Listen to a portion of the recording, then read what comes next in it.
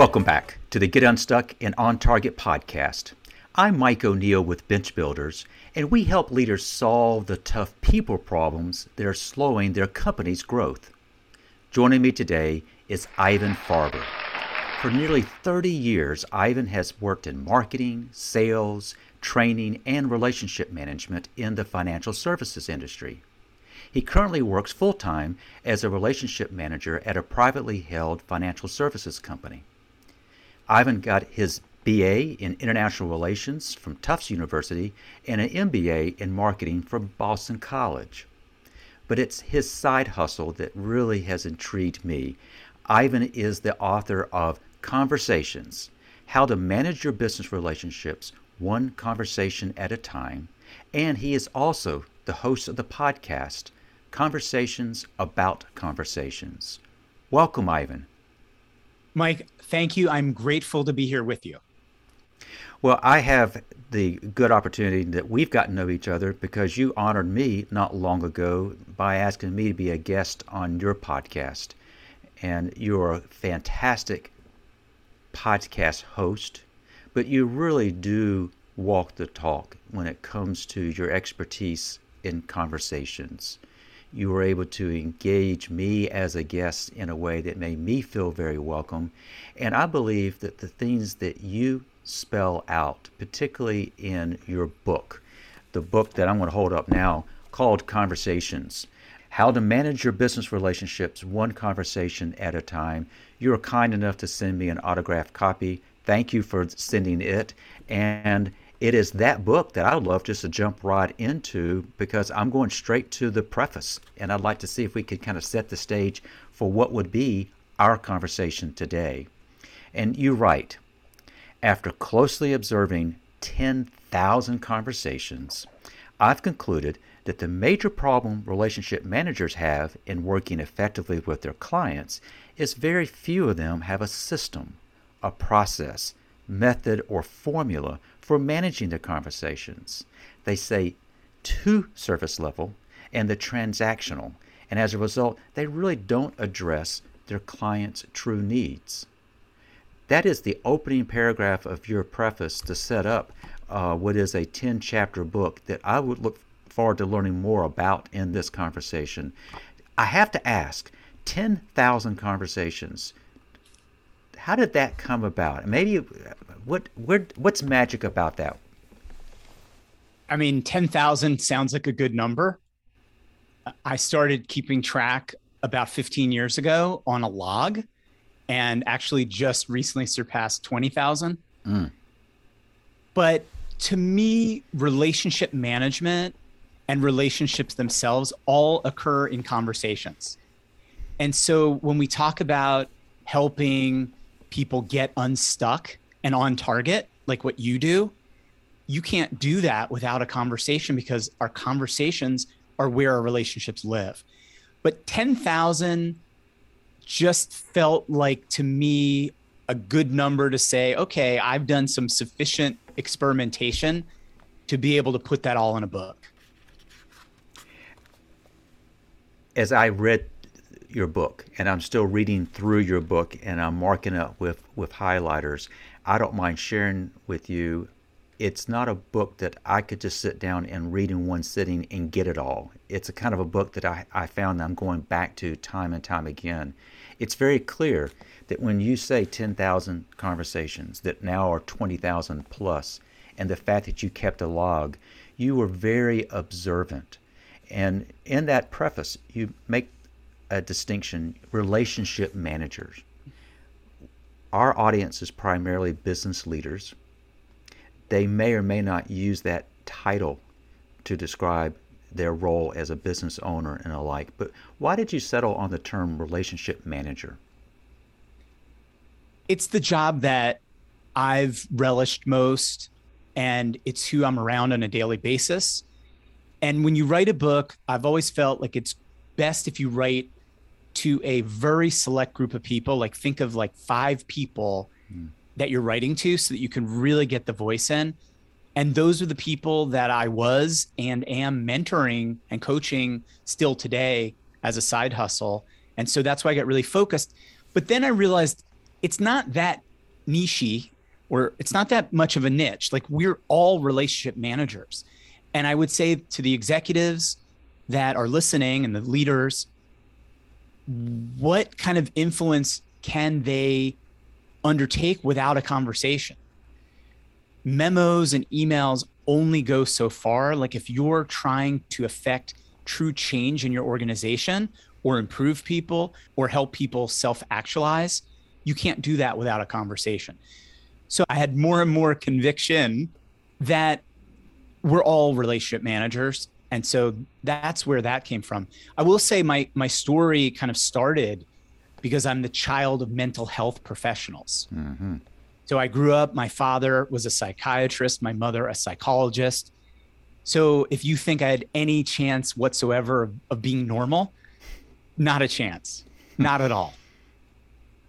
But it got me attuned to thinking about conversations as the way to solve problems and help people get unstuck. I mean, what does a therapist do all day? People come to a therapist, they're stuck. What do people do when they're having trouble in the organizations that your audience runs? They come to you because they've got problems that they need to help get unstuck and get on target. And so that's why I thought you and I would have such a good conversation, because we have very similar goals in terms of the conversations that we're leading in the world. Well, I would agree with what you just described wholeheartedly. You know, we are recording this podcast in early December of 21, and the world has turned kind of upside down in the last 18 to 24 months. In your opinion, how have conversations been impacted by that? For the people that really needed to be in person, because maybe they're extroverts and are extroverts in such a way that they need to, maybe they're extroverts and they're kinesthetic, like feelers. Mm-hmm. So they need to feel the person in the room, or they're visual and they need to see the head movements and they need to see below the neck. Those people were most impacted. For people that were already doing work on the phone or remotely already and used to it, like myself, there was very little impact at all. The salespeople that took clients and prospects out for meals and drinks, they were impacted a lot more. Managers, as you came on my podcast and talked about, are not used to managing remotely. And you really do need to have a handle on what your employees are doing. I would say managers were probably the most impacted of all. I know at the company I work for, we hired people during the pandemic who had never, ever stepped into one of the offices and were working with clients and prospects and did all their training remotely. There's some advantages to that. Like, we're able to hire people in remote locations, but that's very difficult for people. You are an astute observer, and I think that also is reflected in your ability to listen and listen very well. You open your book with chapter 1. You break down conversations into 10 chapters, but I'd like to start with really the first one, which is you chose to list the importance of building rapport right off the bat. Can you elaborate? In my definition, simply rapport is liking and trusting someone. Or on the micro level, which is really where the book operates, is not on macro. It's not like how to win friends and influence people and say the right thing. It's really how to control a conversation such that you can control what's the outcomes of that conversation. If you don't like or trust what's about to happen in the conversation or what's happening at this moment, at any moment in a conversation, rapport goes out and the foundation for the conversation is gone. It can go out like a candle. Boom, it's gone. Even with someone you know for a long time, like you could be talking with your parents and you have rapport because mom likes and trusts you as a whole. And then all of a sudden a topic comes up that mom no longer likes. And now she doesn't trust where you're going. And so what I found when I was mentoring others and also my own conversations, if a conversation was awkward or difficult, it meant that rapport had gone out. And of course, it's a big negative surprise when you think, well, wait, we were just talking about being golf buddies and getting a drink on the 19th hole. And now all of a sudden it's awkward. What happened? I actually witnessed a conversation like that yesterday where they're talking about Thanksgiving and what they were going to do for the holidays. Then they got to business and rapport was gone. Mm. So to me, rapport has to always be there and is the foundation. And I give some very specific strategies that are very easy to use that I experimented with over the course of the thousands of conversations. And they're so obvious, so easy to use, but I don't see people doing them generally. I don't want to dwell too long on just chapter 1 here, but now that we live in a virtual world, building rapport, is it harder? For some people. Again, I would say that of the 20,000 conversations, actually, it's not again. Of the 20,000 conversations that I've had, 350 of them have been in person. Mm. So for me, I had to really develop the skill of building rapport virtually or on the phone. And one of the strategies that I use is called the rapport sandwich, where at the beginning of every conversation, the opening piece of bread is just asking people how they are, what they're doing, what's going on in their life. When people kind of come at you with a heated agenda, you want to always react to that, but you will not establish rapport if you just go onto this heated agenda where they're coming at you. And I usually say, okay, I got your agenda. Before we move on to that, can I just ask you how you're doing? The first "how are you doing" question often lands and falls off of the person. They say, I'm fine. So I also go into rapport sandwich with asking 3 rapport questions and being prepared to do that. I find that when you ask one, it bounces off. Hi, how are you? Fine. What are you up to? Not much. But that third question really makes the difference. So I kind of go into every conversation with that to make sure there's a good foundation for rapport. But again, rapport can go out pretty quickly and at any time. And there's other strategies in the book to make sure that you can get rapport with any person at any time under any circumstances. You move on to chapter 2, talking about the power of listening. And your third chapter kind of caught my attention, and that is exercising self-control. I wasn't expecting that. Tell us more about what that means.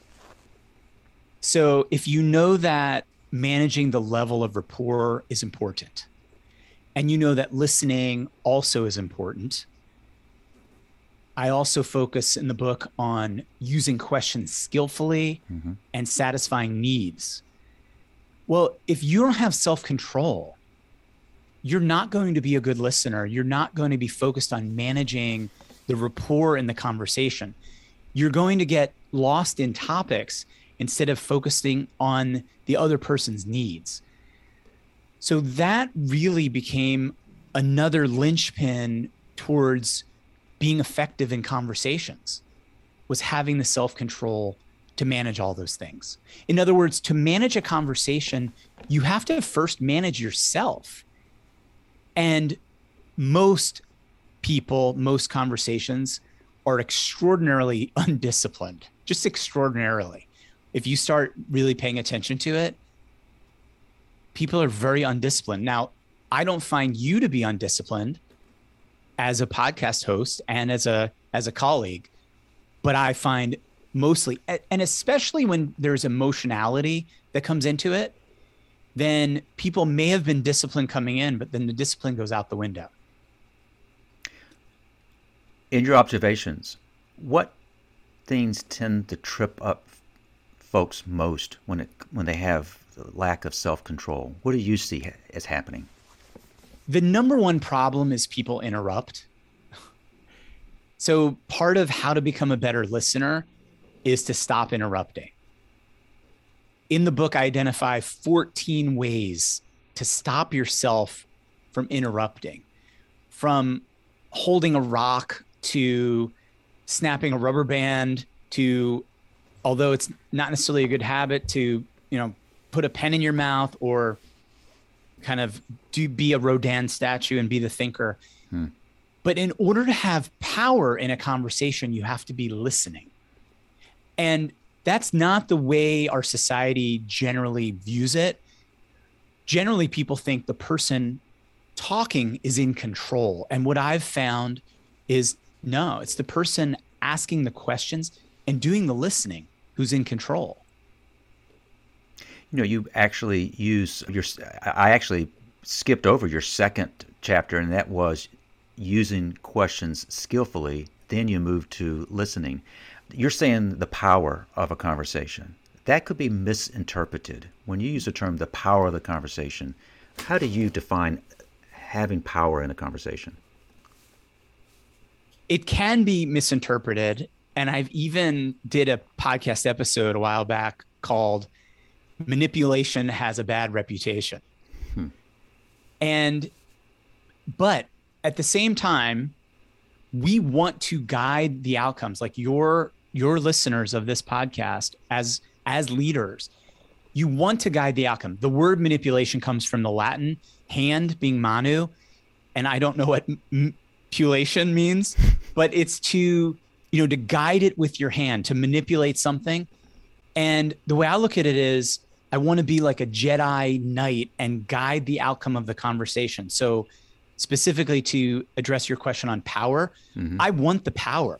I want the power to guide the outcome. I want it to be a great experience for both parties involved. And at the end of it, I want both of us to achieve our needs. And so if I'm not good at managing conversations or skilled at a conversation, we're going to have a subpar result at the end of things. Neither of us are going to get what we need. If me as the relationship manager and the conversation leader, if I do not do my job well or have conversation power, we'll have a subpar result. You mentioned that the goal of an effective conversation is both meet their needs. What tips do you offer your readers and the people you coach how to surface what the needs of the other person might be? Questions are the paddles for the conversation canoe. Questions are the guidelines and roadmap for where you want to go. Chapter 2 is on using questions skillfully and being able to distinguish the difference between when you use an open-ended question and a closed-ended question. And then question 8 is called explore, and it takes the two generic types of questions, open-ended and closed-ended, and I identify 9 open-ended and 5 closed-ended that you can use as a fine-tuned instrument in order to explore. And it is truly with questions that control and questions that probe and explore that I have found I can surface people's needs such that I can then address those needs and then resolve the situation, like gain agreement for action. So it all starts and ends. I know I said it starts and ends with rapport, but in terms of the strategy and tactics, questions are fundamental. And mostly when you tell someone, if I'm telling someone I'm mentoring to use more questions, they use more questions in a fumbling, bumbling, unskillful manner. And so it's been in teaching people how to use questions skillfully is where I've seen great improvement in people's conversations. Great improvement. Can I give you an example? Please. As you're getting to know someone, you might say something like, "Are you from around here?" Or, "Did you go to college at XYZ State University?" And you're trying to get to know somebody, and maybe A, they didn't go to college, or B, they're not from around here, and so they say no. And so you've started off with 2 closed-ended questions, and what you know is they feel like they are not saving face because they didn't go to college, and they're not from around here. Instead of, it's so simple to say, "Where are you from?" It's like having the self-control to just say, "Where are you from?" or "What's your educational background?" Because someone might say, "Well, I was in the Army, or my educational background is the School of Hard Knocks. Mm-hmm. So having that control to just say, I want to ask an open-ended question, to control and open things up and guide and make it easy for the person to answer it. There is a time and a place for closed-ended questions, but people generally lean on closed-ended questions. In fact, I've done observations and studies. Like, I'll listen to, sometimes I'm not a cold caller, but I'll listen to people who are cold callers, and they'll get someone on the line and they'll ask 8 or 9 questions out of 10 will be closed-ended. And it just closes someone off. Have you heard about our materials? Have you received our materials? Have you heard about our company? Instead of things like, we sent you some materials, what did you think of them? Or, I'm with the company XYZ. When I say the name of the company, well, how do you feel? Opening up gains control. And then when you're trying to nail things down, like, would it be a good idea for us to meet? Then you want to use a closed-ended question. So a longer answer to your question, but I wanted to give you a full, robust answer. But that was very, very helpful to kind of put this in context. When you're working with folks to help them improve their effectiveness, you are already an astute observer of conversations. How do you ask them to kind of monitor their conversations? Do they record them? Do they just, at the end, write things down? What do you advise them so they don't lose that? The best way is to have a mentor or a coach listen to the conversation and give you feedback after, maybe even talk it through before. I actually use the 10 chapters, and I keep the lessons of the 10 chapters on my monitor at work. And I go in and I say to myself, okay, I'm preparing for an important conversation. I know that I want to build rapport, use questions skillfully, listen, exercise self-control, and satisfy needs, which, by the way, there's an acronym there, and the acronym is RULES. Like, I've given myself rules to follow: rapport, use questions skillfully, listen, exercise self-control, and satisfy needs. The back half of the book is more about preparing and planning. And then the back half has an acronym of CLEAR, that I want to create a great conversation. I want to learn, I want to explore, address, and resolve. And so I've essentially created clear rules for myself. So in preparation, I think about those 10 things, 10 lessons. During the conversation, I'm thinking about, how is this going? Do Mike and I have rapport? Mike is doing an excellent job listening to me. That's the nature of the conversation that you and I agreed on, because on my podcast, I asked the questions and you answered. So we had agreement for that. And by the way, that's really fundamental. At each stage in a conversation, have agreement. We agree what it's for. We explore together. And what we're trying to accomplish when we explore is to get a clear, complete, and mutual understanding of your needs, Mike. I mean, your need, as I understand it, is to help your audience get unstuck and on target. And again, that's why we are so aligned, because that's what I want to do too. And so that's how I monitor myself. I think in general, for most people, they would really benefit from a mentor and a coach, or have a colleague say, hey, what did you think about that conversation? Now, Mike, I'm going to share something exciting with you. Okay. And your listeners. I'm writing a second book, and I don't have a title for it yet, because what I've learned about great books is you actually name it after, and you have to test the name of the book like you test a product name. So I'm not planning to do that till it's complete. But my initial concept is an idea of becoming consciously incompetent. And just think about that for a second, that I'm going to write a book telling people how to be incompetent. Like, that's a little twist on it. But the thing that really has helped me through 10,000, now 20,000 conversations, is to realize how incompetent I am. Because before being consciously incompetent, of course, I was unconsciously incompetent. And to help get people unstuck, I would venture to say that mostly the problems that your listeners and your clients have is they're not good listeners, and they're not approaching their conversations as both an art form and a science. And they're not approaching it to say, hey, if I'm going to manage this relationship, I've got to manage it one conversation at a time. I've got to be completely responsible for the outcomes of the conversation. I would say most people are stuck, if not stuck at work, stuck in their home life, with their family, with their significant others, maybe in dating. I wrote a book for business people, but the ideas, concepts, strategies in the book are applicable, of course, to all of our relationships, all of them. When you write a book and it's published and you've got readers and you get some feedback, you don't get the immediate feedback. As a podcast host, you have recorded how many podcasts now? 235. Goodness. You are well ahead. This is podcast 66 for this podcast. But as you reflect on what you've learned with 200 plus podcasts, you bring guests on. What have been some of the ahas that you've learned from guests? Well, just to start with, before I answer the guest part, I realize how incompetent I am at leading a podcast, and how it's like a muscle, like anything, a conversation or any skill. You have to do the reps to build the muscle. And so I feel more consciously competent, but I also still feel consciously incompetent with it.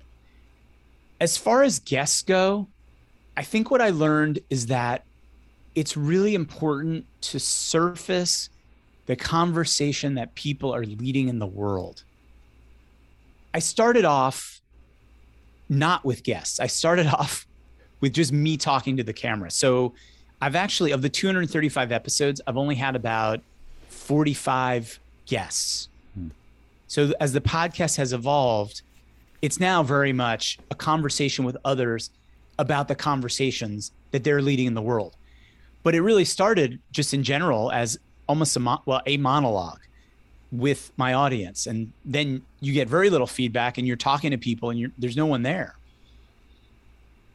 Of the guests that I've had recently, I would say the thing that I've learned the most, and of all the guests that I've enjoyed, is that you have to manage your self-talk, both while you're having a conversation, while you're just by yourself. Like, managing your self-talk is one of the most important things you can do to be successful. And he said on my podcast, 77% of our automatic self-talk is negative. And so if you're not managing that, and he's like, that's for normal people. That's not for psychotic people, depressed people. That's just normal people, 77%. So that's something that has really stuck out to me. Well, it ties perfectly back into chapter 5, exercise the self-control, and that is if our natural tendency is to have over 75% of the self-talk being negative, you have to be very mindful of that. You have shared a number of examples where you've worked with folks that you kind of concluded that they may have been stuck. Is there any others you would like to maybe offer where they got stuck, and what did it take to get unstuck? It takes good questions and good listening to get unstuck. And it's very difficult to get unstuck on your own. People try to figure things out on their own. I know I do that. Being, again, from parents who are mental health professionals and who would basically sit there for 55 minutes and listen with just a handful of questions. To get unstuck, you need another person. Someone you trust, someone that you have good rapport with, someone who will help you problem solve. That's the route, because until you get unstuck, you cannot get on target. Well, I love it. There's a quote right there. We'll be using it for sure. Ivan, I shared with you before we hit the record button, probably the biggest value that I have gained from being a podcast host is meeting folks like you and learning and be willing to listen and take what I'm hearing from people who really know what they're talking about. You clearly kind of fit that definition in so many different ways. We've discussed a bit about your book. We discussed a little about your podcast. But as we begin kind of wrapping some things up for this recording, if you were to kind of look back on what we have discussed or should have discussed, what would you want our listeners to have as takeaways? 2 takeaways. I think it's always important to be developing yourself. Someone recently quoted on one of my recent episodes, you're either green and growing or overripe and rotting. And so without developing yourself, you're not green and growing. And when I say development, I'm thinking books and mentors and coaches and colleagues.